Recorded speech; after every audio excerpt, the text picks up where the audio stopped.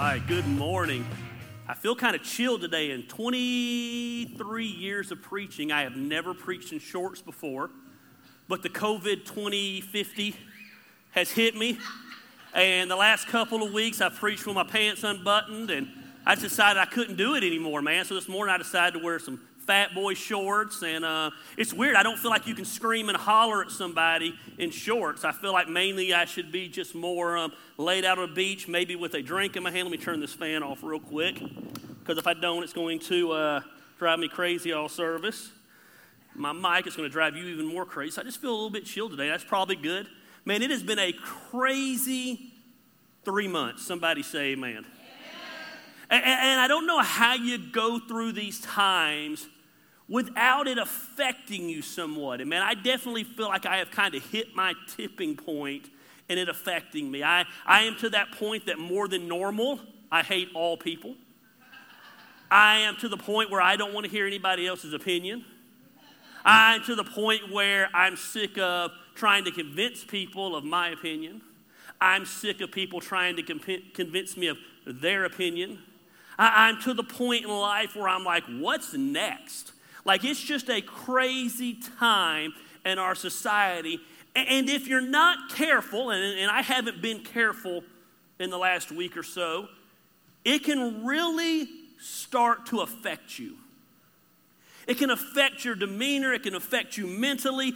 It can affect the way you impact other people. And it's real easy to get caught up in all the negative instead of the positive.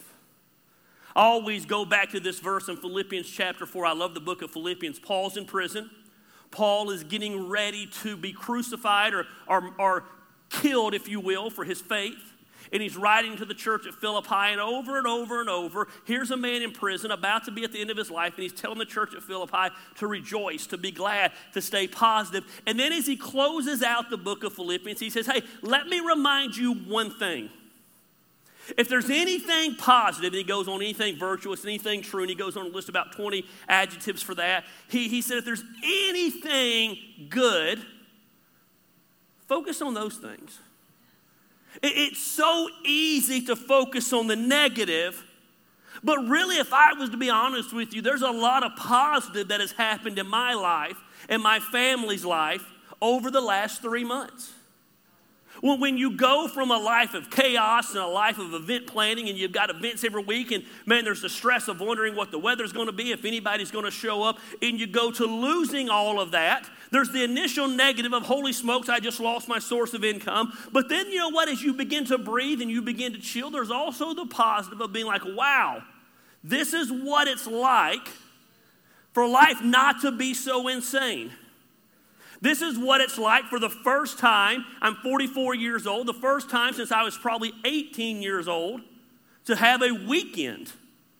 I didn't know that people, when I heard the song Living for the Weekend, I didn't know what that meant. Man, my weekend is where my money came from. And so it's been an interesting thing, and there's a lot of positive things, and there's a lot of times of blessing, but we tend to allow the negative to overshadow the positive. And one of the positives in our life over the last little bit has been the fact that, man, as a family, we've spent more time together. Now, again, you could also spin that and say one of the negatives is, not when it comes to my spouse, but when it comes to maybe the kids and you want to choke them to death. So we're that house that all the other kids come to. So we're never the house where any kids leave our house. We're always the house where there's 754 kids in our house. One leaves and there's 4 more that come in. There's kids everywhere all the time. But it's been a blessing to be able to spend time with our kids. We've hiked and we've baked a lot of cookies and a lot of brownies. And did you know that during this time I discovered that you don't have to choose between brownies or cookies, that they actually make a brownie cookie mix and you bake the brownie and the cookie together? Holy smokes. It's a gift from heaven. It's amazing, and if you haven't had that, it will change your life. Now, you probably shouldn't have it like I do and have it 7 times a week. But again, it's a powerful thing. And one of the things that we've hiked and we've baked and we've laughed, But one of the things that we've been doing a lot of in our house is that we've never done before. We've been playing a lot of board games. It's amazing how fun it is sitting around the table and going old school and playing games. I don't know that our kids even knew you were allowed to play games that weren't on your phone.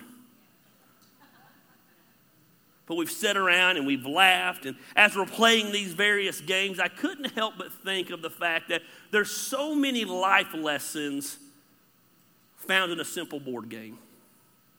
That there's so many things that we can take and we can apply to our life. And so I thought it would be fun with all the heaviness and the seriousness that is going on in our society today, just to sit back, reminisce a little bit. I'm going to talk to you, if you will, about some of my favorite games, and we're going to talk about how the Bible ties in with those games. One of the games that we've been addicted to lately at our house is the game Scrabble. Does anybody ever played Scrabble before? I know that's a hard thing in Cherokee County because it involves spelling. But anybody? Scrabble? Scrabble, if you don't know what Scrabble is, you get these little tiles. The tiles have a letter on them. You have a board, and you have to spell out words. And as you spell out a word, your opponent comes off those words, and they play another word. And each of the letters has a lot of points. And you can play it as a board game, or you can play it on your phone. I actually have it on my phone, and it's fun. I like to find random people that are not as good as me and beat them. And then I quit when people from the church start to beat me, which is every single person. Basically, my wife. I added it up this morning because I knew that I should be talking about this. I have played my wife 13 times. I don't know if you know that. 13 times. Unlucky 13. I have beat her 0. And she has beat me by an average of 87 points every time. I'm a very competitive person, and it's very irritating to me. If you ever want to get destroyed at Scrabble by more than 87 points, download the app, find Rick Cope on there, and believe it or not, he will destroy you in a spelling contest. I don't know how. I don't know why. I don't know if he just has an audio version of a dictionary as he's driving around the country in that tractor trailer. But man, Scrabble is one of those games that we've been playing a lot, and I've enjoyed it because it's got my mind going, and it's got my vocabulary growing, and words are king in Scrabble. Words are king. It's all about what words you can spell, how long the word is, how many points the words are. But the truth of the matter is, not only are words king in Scrabble, to be honest with you, words are king in the real world. Words are powerful. I said this before from this stage, the biggest lie we tell our children is sticks and stones may break my bones, but words will never hurt me. That's a lie from the pits of hell. Here's the deal with broken bones and sticks and bones, or whatever the saying is. Broken bones heal. The wounds that come from words, or the uplifting that comes from words, will stay with us for years. I can't tell you how many adults I've met with in life whose lives are a shamble, and they can chase those words all the way back to a dad or a mom saying something to them during their childhood. Man, there's power in words. Yet we throw words out so haphazardly. We get angry and think we can say whatever we want to say. We think we can do whatever we want to do. We can call somebody whatever we want to call them, and we think there's no repercussions for those things. I jinxed our house this week when I decided to preach on this subject. Because, man, my words have not been good words this week. For the first time, well, Christine would say it's been 3 months of a funk. I like to say it's been like 7 days of a serious funk. Someone the other day said, man, have you enjoyed a day of relaxing? I said, man, I'm 3 months into relaxing. I'm over it. I'm over it. I've been a little bit on edge. And last night, things boiled over. My wife said, I am tired of the way you're talking to me. Not tired that I was in a funk. Not tired that I was feeling purposeless. Not tired that I'm frustrated with some things going on. Understood all those things. But all those things, she was making it very clear. Don't give me a license to use my words the way I've been using them. So like any good man, I argued with her all night long. I did not accept what she said. I had an excuse for everything she said. I had a reason for why I did everything. And I pulled the ultimate dude move. Have you ever done this? You twist it around, you try to put it back on them. That doesn't work. FYI, guys, I'll preach on that one day. We kind of resolved things before bed. There was still a little bit of tension, but we didn't go to bed mad. I woke up this morning, and when you go to bed angry, you wake up. Yeah. And I'm laying there this morning, and she's sleeping. And I'm like, man, I can be prideful, and I can keep this going. Or I can own up to it and say, you know what, you're right. I'm sorry. And instead of her accepting that apology and just saying, I get it, she had to reiterate everything from the night before, and that's cool. So then I had to make another decision. Do I say words again and get defensive, or do I listen? And I decided, man, it's very rare that I'm smart. I listened. I acknowledged. And I spoke words. Words are powerful. Words are uplifting, and words are destroying. The Bible says in the beginning was the Word, and the Word was with God. And the Bible says, and the Word was God. And the Word became flesh. The teachings of God became flesh in the human form of Jesus. When God looked out into the vast nothing, he spoke words and spoke everything into existence. There's power in words. The Bible says this in Proverbs 11. It says, the tongue has the power of life and death, and those who love it will eat its fruit. But I think about that. The tongue has the power to bring life to somebody, or it has the power to bring death to somebody. The most powerful part of our body, hands down, is one of the smallest. It's our tongue. We can build people up, or we can tear people down. We can exhort people to greatness, or we can tear them down to failure. The Bible says there's power of life and death. Those are two powerful words that God chose to use. Our words, they give life to people, or they give death to people. I would go so far to say that if you want to change your life, change the words that you speak. That was a good place. Hey, white church, that was a good place for you to amen. If you want to change your life, change your words. Because there's power in words. I love how James says it in the book of James. And if you're not a churchy person, you might not know who James is. James was the half-brother of Jesus. I've even heard it said from theologians that if there was ever proof that Jesus truly was the Son of God, it was James. Here's why. Imagine, how many of you have a brother? How many of you have a sister? Imagine your brother or your sister coming to you, telling you that they're the Messiah, the Son of God, and you believing them. You'd be like, yeah, okay. Yeah, right. Yet James knew who Jesus was. And here's what he said about our words, about the power of our mouth. Look what he says in James 3. He said, when we put bits into the mouths of horses to make them obey us, we can turn the whole animal.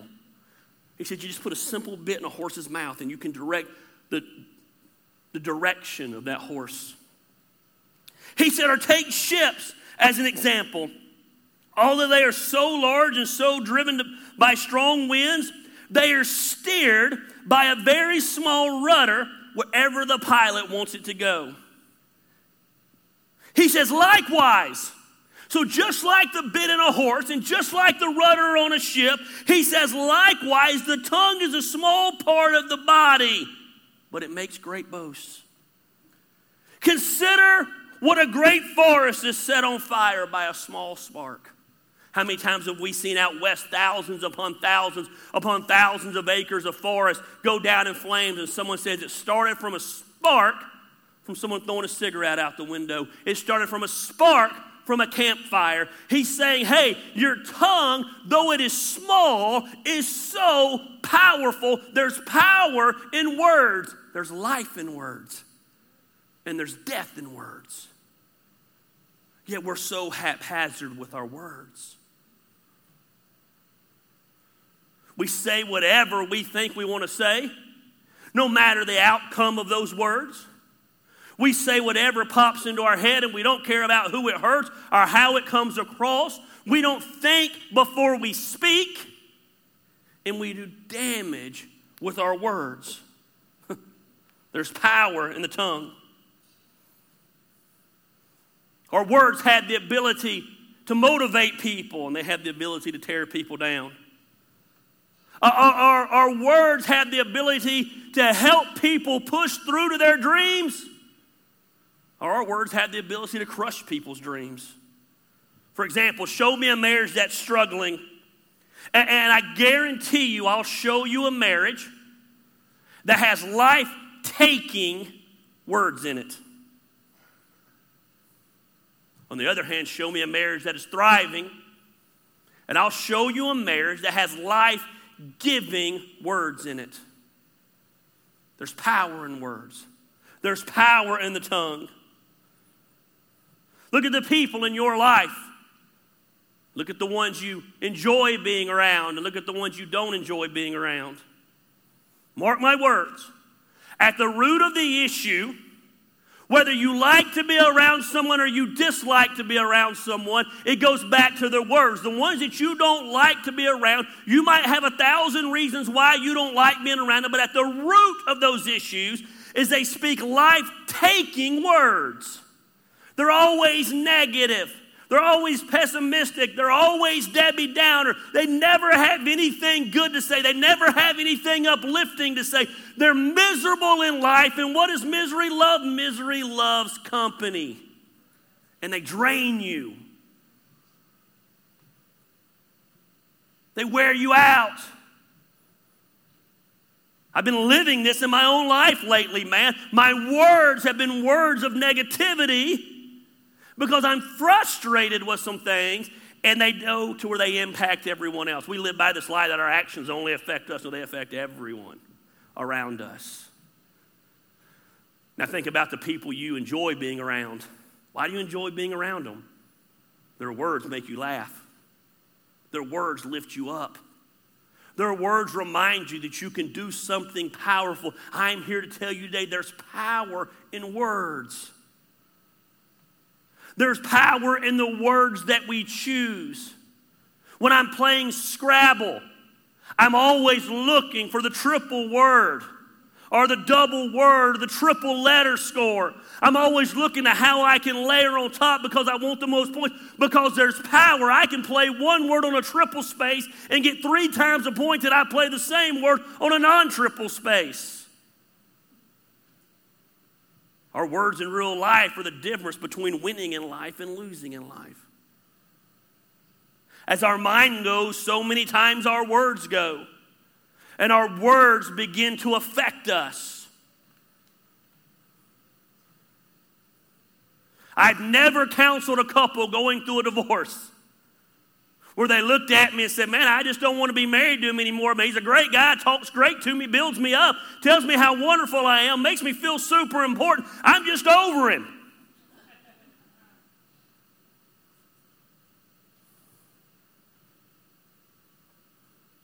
Yet I've had people in my office and they're like, I love him. And I wanted to spend my life with him. But I can't deal with him anymore.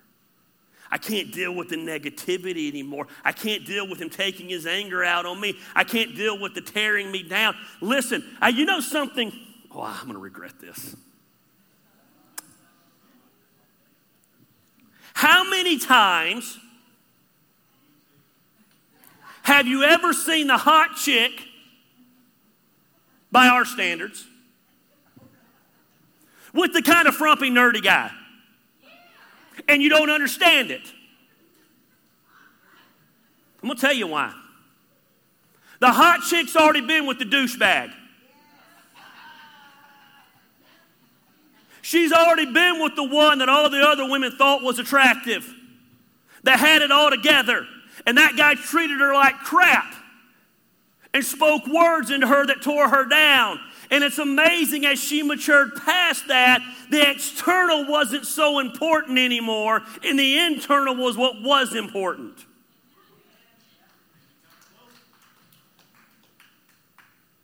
It's amazing as we get older what's important to us. The Bible says, when I was a babe, I thought as a babe. As I got older, I thought older ways. I have had to learn that my sex symbolism is not enough to keep Christine anymore.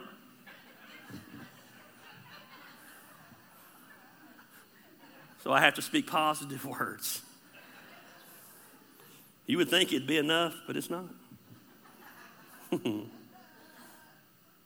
Life or death in words. Look what the Bible says in Proverbs. Man, the Bible says so much about words. The words of the reckless, the hothead, the loose cannon, the guy who runs on emotions. Let's not just beat up on the guys. The hot-headed chick, the chick who thinks she can say whatever. It goes both ways. We want to be equal in our calling of people out around here. The words of the reckless pierce like swords. But the tongue of the wise brings healing. That's powerful. Like I'd be taking my phone out if I was you right now and snapping a picture of that. The words of the reckless pierce like swords. Anybody ever been stabbed with a knife or a sword? I have not. But I have been stabbed with a shot before. And I use the word stabbed because that's what it felt like. It's horrible. I have to get a shot right now. It's, how big, babe? An inch long? It's horrible. I've been getting this shot twice a week now for probably 6 months. You think I'd be used to it. I'm not. I have to get the shot today, and all I can think about is the fact that the shot's going to hurt. I'm a wuss like that. Couldn't imagine getting stabbed with a knife. The Bible says the words of the reckless pierce like a sword does. The tongues of the wise bring healing. There's healing power in our words. There's calmness in our words. We see it on social media. Craziness going on in our society. And yet very few wise people bringing healing with their words. But every Tom, Dick, and Harry behind a keyboard, living in mama's basement, can shoot off their words like they're Billy Bad A, and those words pierce. Man, we underestimate our words. Proverbs 15 says this. Ain't it funny? Man, Proverbs is the book of wisdom. For those of you who don't know, Proverbs is where Solomon, the wisest man who ever lived, is passing wisdom down to his son. And it's just verse after verse after verse of wisdom. There's 31 chapters in the book of Proverbs. You want to start reading your Bible every day? Go read the chapter in Proverbs that lines up with the day of the month. It'll change your life. The Bible says in Proverbs 15, it says, the soothing tongue is a tree of life. But the perverse tongue, that's not talking about sexually perverse. It's talking about just a person looking to sow discord all the time. Crushes the spirit. The soothing tongue brings a tree of life. It blossoms and it blooms in your life. You ever want to know what kind of tree is going to come or what kind of fruit is going to come? Look at the root. An apple root has never grown a peach, and a peach root has never grown an apple. So the soothing tongue is the root to the tree of life. But that chaotic tongue, that tearing down tongue, it literally destroys and it crushes the spirit. I'm here to tell you today, we need to get it through our head that what comes out of this mouth can literally change the world. There's power in the tongue. There's power in our mouth. There isn't a person here today who hasn't been crushed by life-taking words.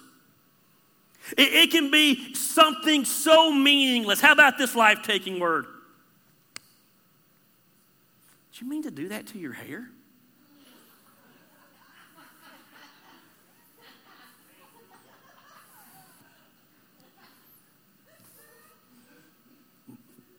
Man, you're 40 years old. Why aren't you married yet?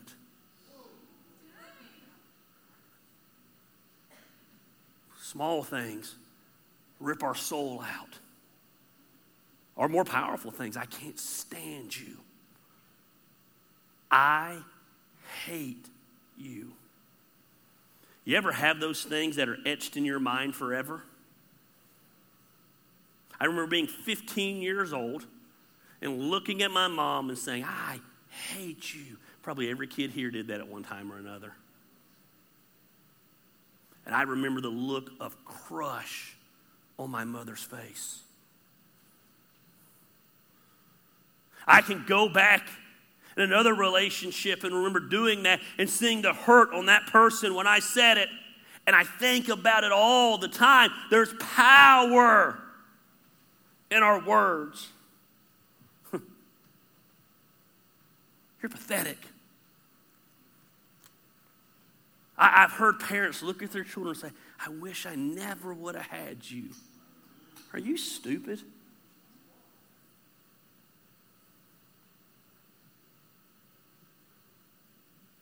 Life-taking words. Life-taking words pierce. They get etched in our head and we remember them forever. On the other hand, though, man, how about this? Man, I'm so proud of you. I am so proud of you. Man, I love you. There's just power in those words. I'd marry you all over again. You don't think that builds somebody up? You don't think that lifts somebody up? You're my dream come true. Looking at your kids as they're struggling with life. And man, can you imagine being a teenager in this society? Can you imagine if we'd have had social media growing up? Can you imagine if we'd have had text messaging growing up? I'm really dating myself now. Only so many bad things can come through the pager. You know, don't get me wrong now. I could do some dirty stuff through the pager. But you could always play that off. I remember just numbers. You're reading it wrong, pervert. Man, couldn't imagine being a teenager.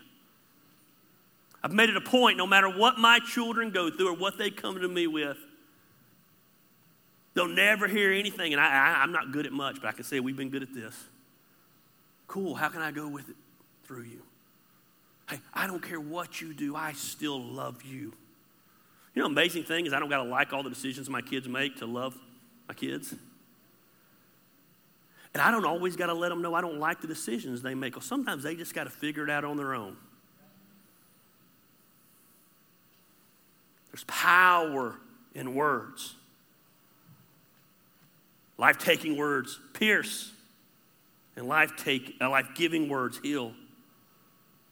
So I want to give you a couple of things we're going to do with our words today, and we're going to get out of here. It's going to be short. My sermons are probably either going to be really long coming up or they're going to be really short because I've got to where I'm so blind I can't read my notes, so I just don't have any notes. I literally just have like the points and the verses so they could rabbit trail all over. All right, we could just be real short. I'm hungry today, so I'm hoping they're going to be real short. First thing we're going to do is we're going to avoid toxic words from others. We're going to avoid toxic words from others. Let me make this very clear to you. You can't control what other people say, but you can control what you listen to. The Bible says this is Solomon talking to his son. My son, pay attention to what I say. Listen closely to my words. Above all else, he says, guard your heart, for it is the wellspring of life. He said, listen, what I'm telling you, and here's what I'm telling you, son. Only you can protect your heart. And it's so vital to protect your heart because as your heart goes, you go. It's the wellspring of life. We've got to do whatever it takes in our life to avoid life-taking words. And that's hard. We can't always avoid them because, again, we have no control over what other people say, but we can learn to guard our hearts against them.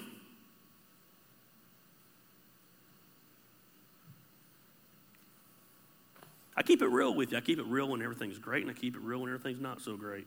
So last night, my wife and I are discussing things very intently. Anybody ever discuss things very intently with their spouse?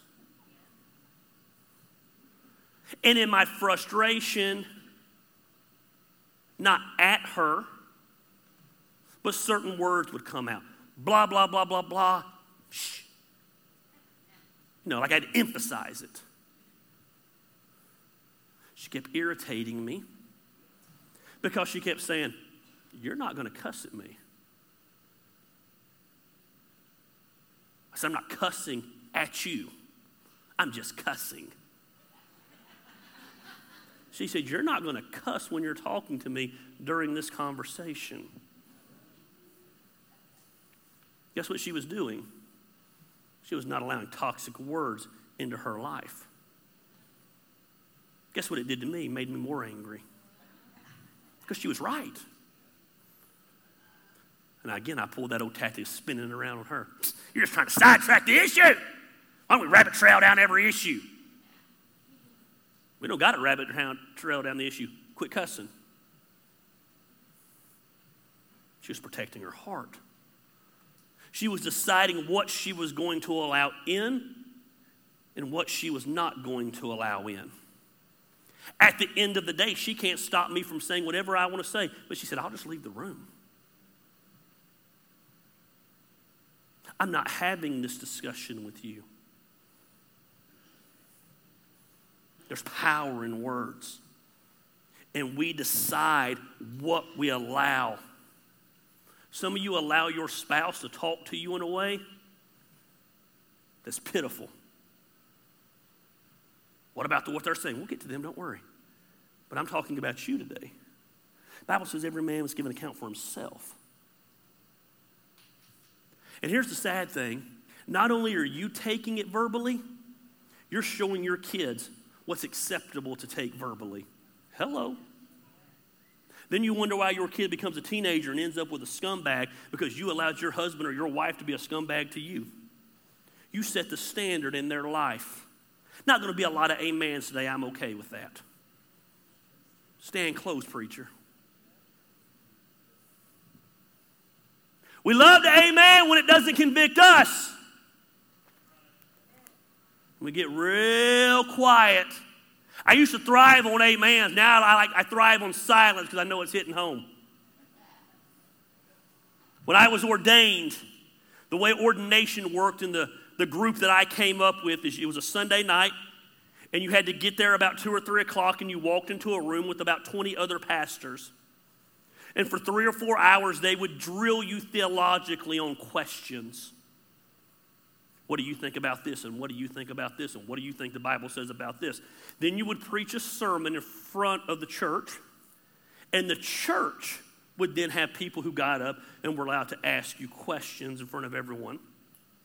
Afterwards, they would convene, and they would vote on whether or not you were called of God to be ordained.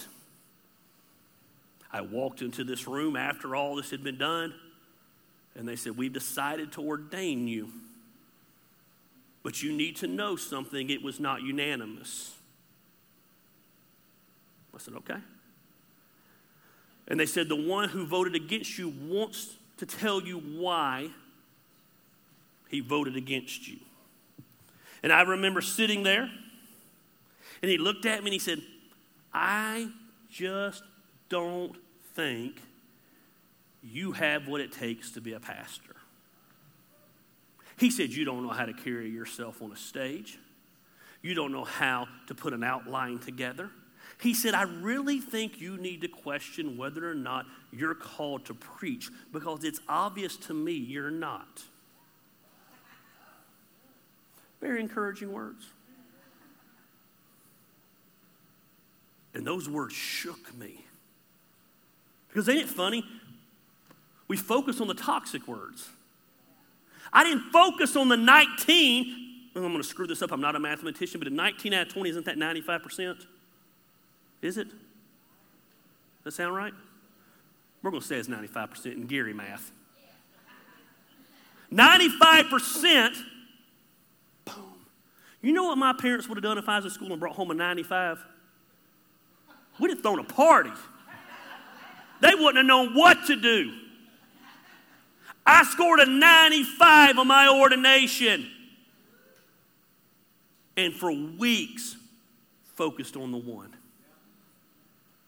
Thought about it all the time. Questioned it all the time. Couldn't understand it all the time. And it's one of the only times in my life, and I don't want to be real kooky here. I'm not saying God opened up the heavens and spoke to me in an audible voice. It's not what I'm saying.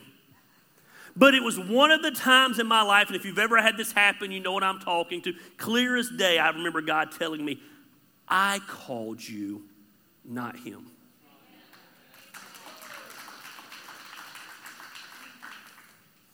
I went to a camp meeting. If you don't know what camp meeting is when they throw up a tent and all these preachers get together and they preach, and it's horrible.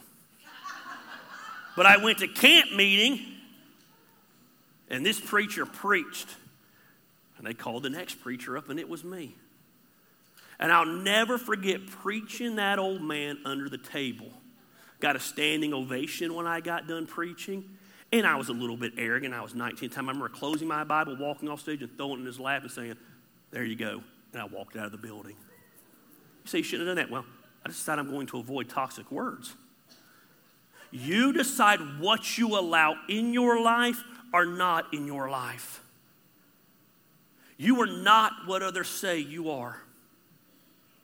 Don't allow somebody else's insecurities or somebody else's flaws or somebody else's personal issues to dictate and manifest and throw themselves on you. You're better than that.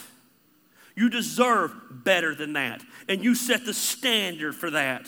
You'll never be good enough for some people, but you were created in the image of God. But you failed along the way. Are you kidding me? This book is full of people who screwed up along the way. There's murderers in this book, and drunks in this book, and adulterers in this book, and crazy folks in this book, and IRS people in this book. Man, this book is full of messed up people that God chose to use. You don't listen to the toxic words. You avoid the words from others because you are in control of what comes in your ear canal, and you're in control of what you listen to. And make no mistake about it, what you listen to will dictate the trajectory of your life. There's power in words. So the first thing we're going to do is we're going to avoid toxic words from people. Can I tell you an awesome feature that would help a lot of you? Ready for this? I'm going to change your life right here. I'm talking about something that's so revolutionary that you've never even thought about it. Actually, you've thought about it all the time, but no one's ever given you permission. Did you know that on every social media outlet there's an amazing feature called block?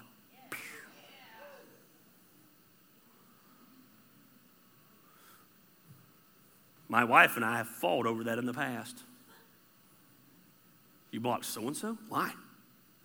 Why would you do that? Now, I'm going to deal. She has a right to block whoever she wants to block that she feels is going to be a negative impact in her life. Can I tell you a little secret? Let me look around the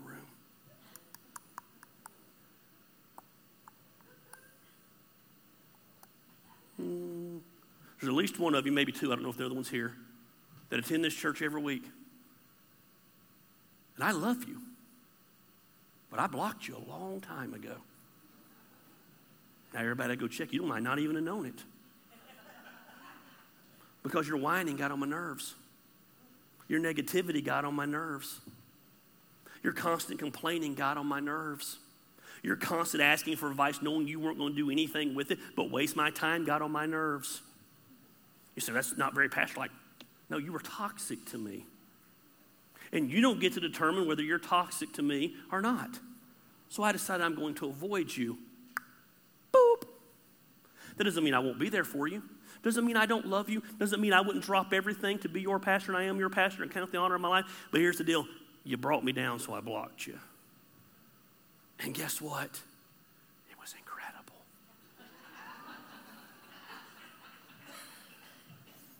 Some of you ought to try that. Second thing we're going to do, we're going to speak life-giving words every chance we get. We're going to become hope dealers. We're going to become uplifters. We're going to build people up because anybody can tear them down. It's easy to tear somebody down. But I don't agree with them. No joke. You've made it obvious. But your words aren't going to change who they are, especially your negative words. But I wonder what would happen if we came along and said, man, I believe in you. I'm there for you. You know, one thing I've been trying to work on when it comes to a lot of stuff I disagree with on social media is stepping back, breathing, putting myself in that person's shoes, and at least attempting to see it from their point of view. Never once has that changed my opinion, but it's changed my heart towards them. It's changed my demeanor towards them. It allows me the opportunity to build them up. The Bible says this in Ephesians 4, do not let unwholesome talk come out of your mouth, but only what is helpful for building others up according to their needs, that it may benefit who? Those who listen. Not where it benefits you, you self-centered, think it's all about you person. We're to build others up according to whose needs? Their needs. I got to read that one again. There's so much truth in there, especially for king of selfishness. Think the world revolves around me. Do not let any unwholesome talk come out of your mouth, but only let come out of your mouth what is helpful for building others up. When was the last time you built somebody up?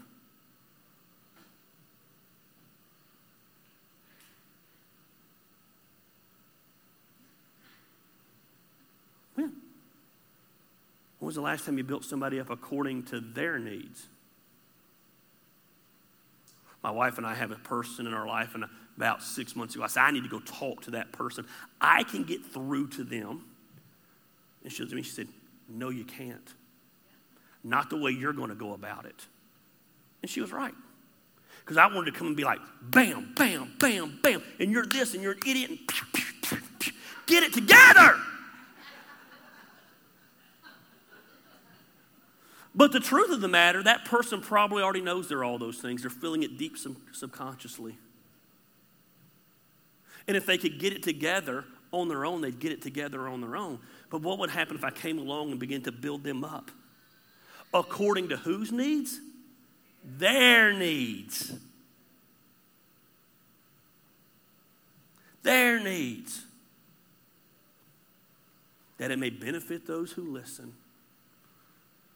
When was the last time you went through the checkout line at the grocery store and just encouraged the person running the cash register?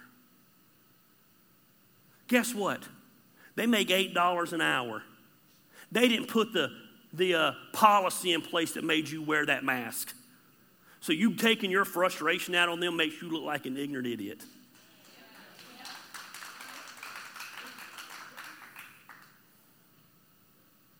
Went out to eat the other day and heard a guy getting mad at the waitress because she couldn't refill his cup. She had to bring him a new cup. Guess what? That ain't her policy. I'm sure she'd rather walk around with a pitcher and fill your cup. It'd be a whole lot easier. Man, we're so self-centered. We just feel like we have to complain. I went to the doctor this week. And I walked in. It's the first time I've had to be anywhere and wear a mask. I had to go back out to my car, get a mask, put the mask on, come back in. And when I came back in, this dude was giving the lady at the little computer the riot act. And I was thinking, what good is that doing? I got up there. It was my turn. I said, man, you couldn't pay me to have your job. Hold on, wait. This is the other thing about power words. I said, man, I bet you wish you were still furloughed and not working. She's like, I'm so glad to be working. I was going crazy. She goes, but everyone's not like them. And I said, well, man, I think it's cool that you guys are doing all this and blah, blah. I just kind of complimented her. Began to walk away. And she said, hey, yeah, aren't you the pastor at Action Church? And I said, yeah. She said, man, I've been to your church a couple of times. Never seen her, didn't recognize her. Didn't look familiar to me. But what if I'd have been an ass? Because I'll be honest with you, I didn't want to wear the mask. The mask was itchy and hot, and I actually in my mental kind of started freaking out a little. I was like, I can't breathe. It was all weird. And I just wasn't down with it. I had been out in the parking lot. It was hot. I was feeling like big empty waiting room with air conditioning, but you're making me wake out in the parking lot. Like I had to get to a funeral, so man, they were running behind, and I was just in a mood. But none of that was that person's fault. Now, I wish I could tell you I do that all the time. I don't. But in that instance, I was able to put myself in someone else's shoes. Put my heart where they were.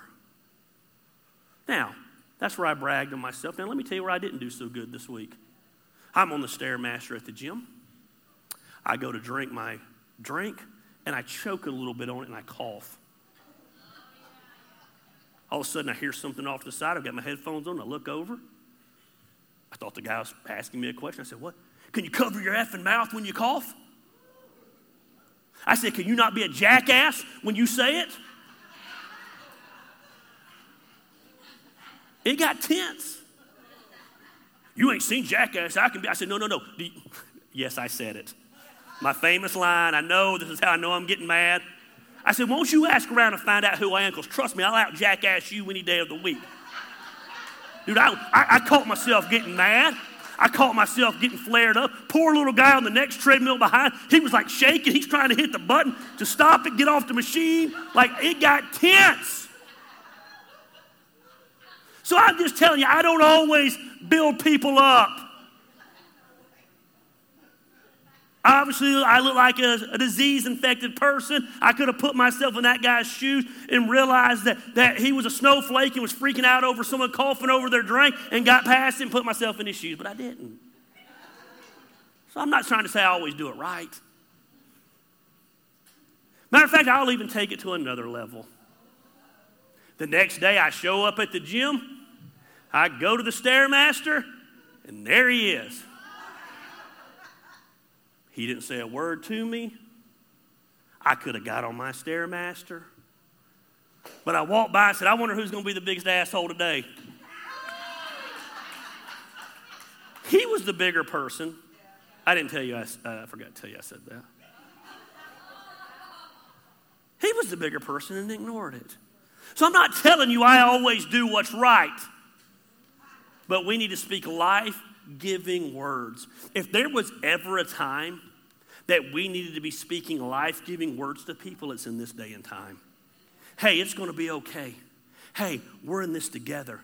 Hey, I know it's so cliche right now, and everybody, because words weird, but there is power in the words of saying, I do see you.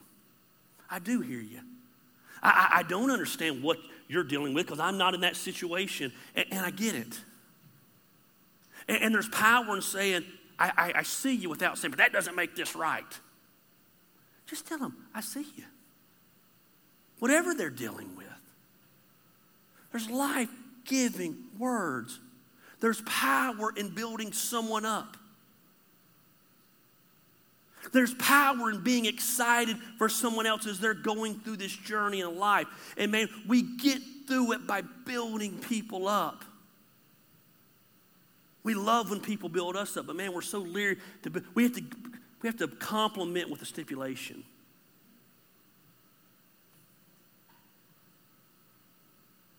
And we just create havoc. You know what I've learned is I can see everybody's point of view. Isn't it amazing? I can empathize with this group and this group and this group.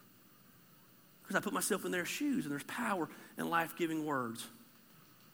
You know what I did this week? I went and counted it right before the service. And I'm not saying this to brag. I'm just telling you what I did. I went to 37 African-American friends that I have on Facebook and sent every one of them messages. How you doing? How you holding up? Hey, man, just want you to know I love you. Some of them turned into long dialogue. Some said, but you know what else I did this week? I counted it up. I went to 16 different people on my Facebook page that I know that are police officers. I said, man, how you doing? Man, I want you to know thank you for everything you do. I want you to know I love you. Man, I appreciate you. Ain't it funny you can do it to both?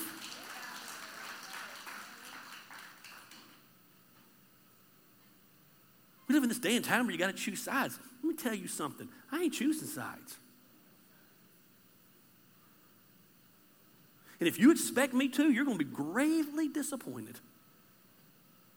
I'm just going to build people up. I'm going to speak life, giving words when I can. There's power in life-giving words. Last of all, I'm done, and we're going to get out of here. This one's the hardest. We're going to learn to speak life-giving words to ourselves and our circumstances. You know who our biggest critics are? Ourselves. You know who the biggest people in our life that tear us down? It's ourselves. The Bible says this, if anyone says to this mountain, go throw yourself into the sea and does not doubt in his heart but believes what he says will happen, it will be done for him. There's power in what you say and what you believe. I say, man, we can tell the mountain to go throw itself into the sea. Then how much more can we tell ourselves, man, you're great. You're going to rock this day. You deserve happiness. Man, you're killing it. Man, you are doing what you are doing. The Bible says, you brood of vipers. How can you who are evil say anything good?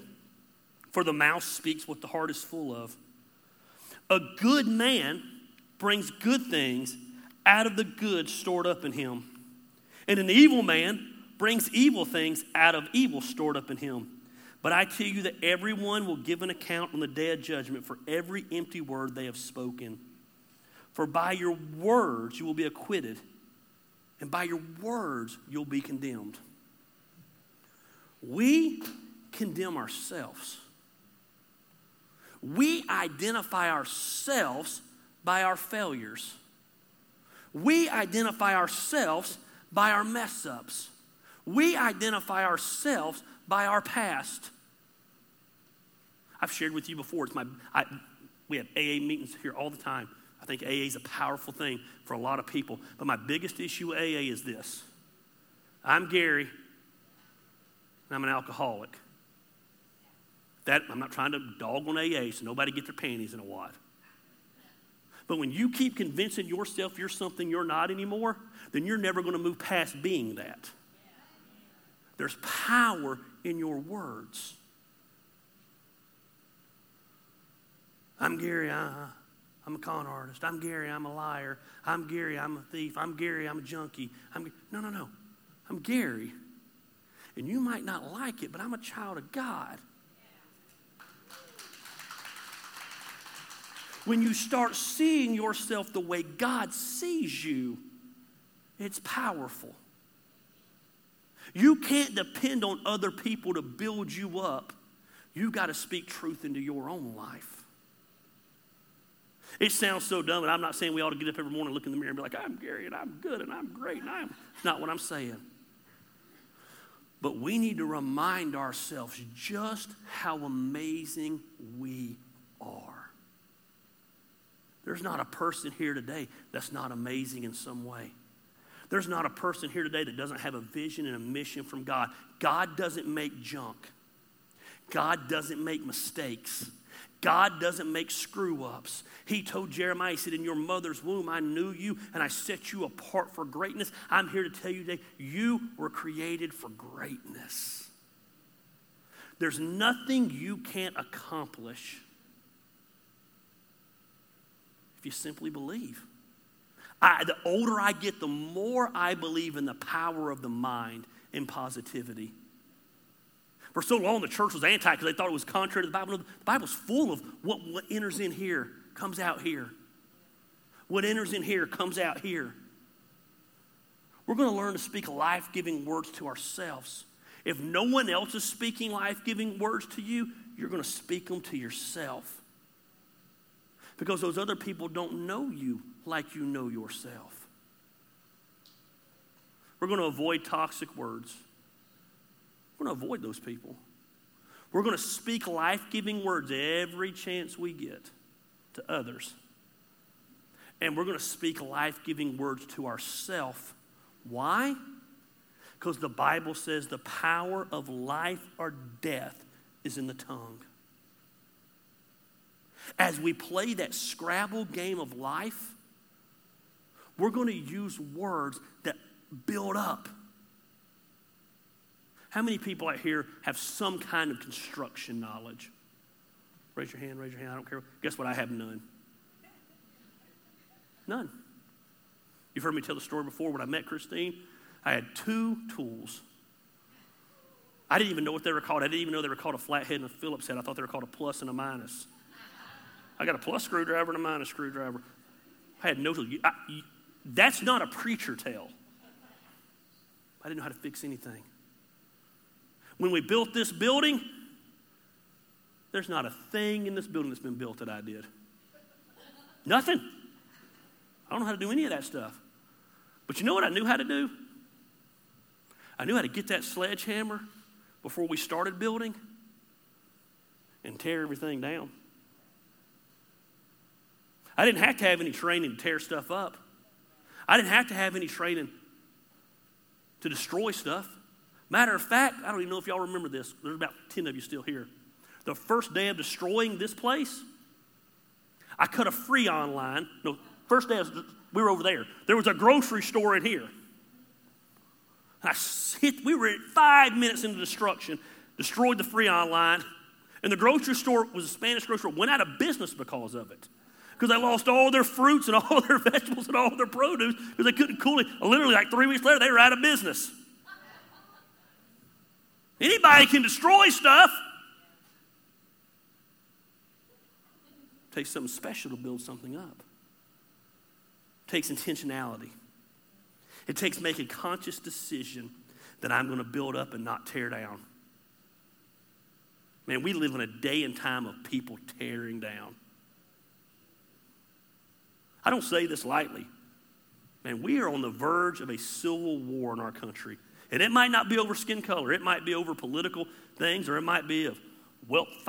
Man, we are on the verge of it. That's not me being alarmist. That's not me being a conspiracy person. And one of the biggest problems with it is just the negativity that comes out of our mouths instead of the building up. Avoid toxic words.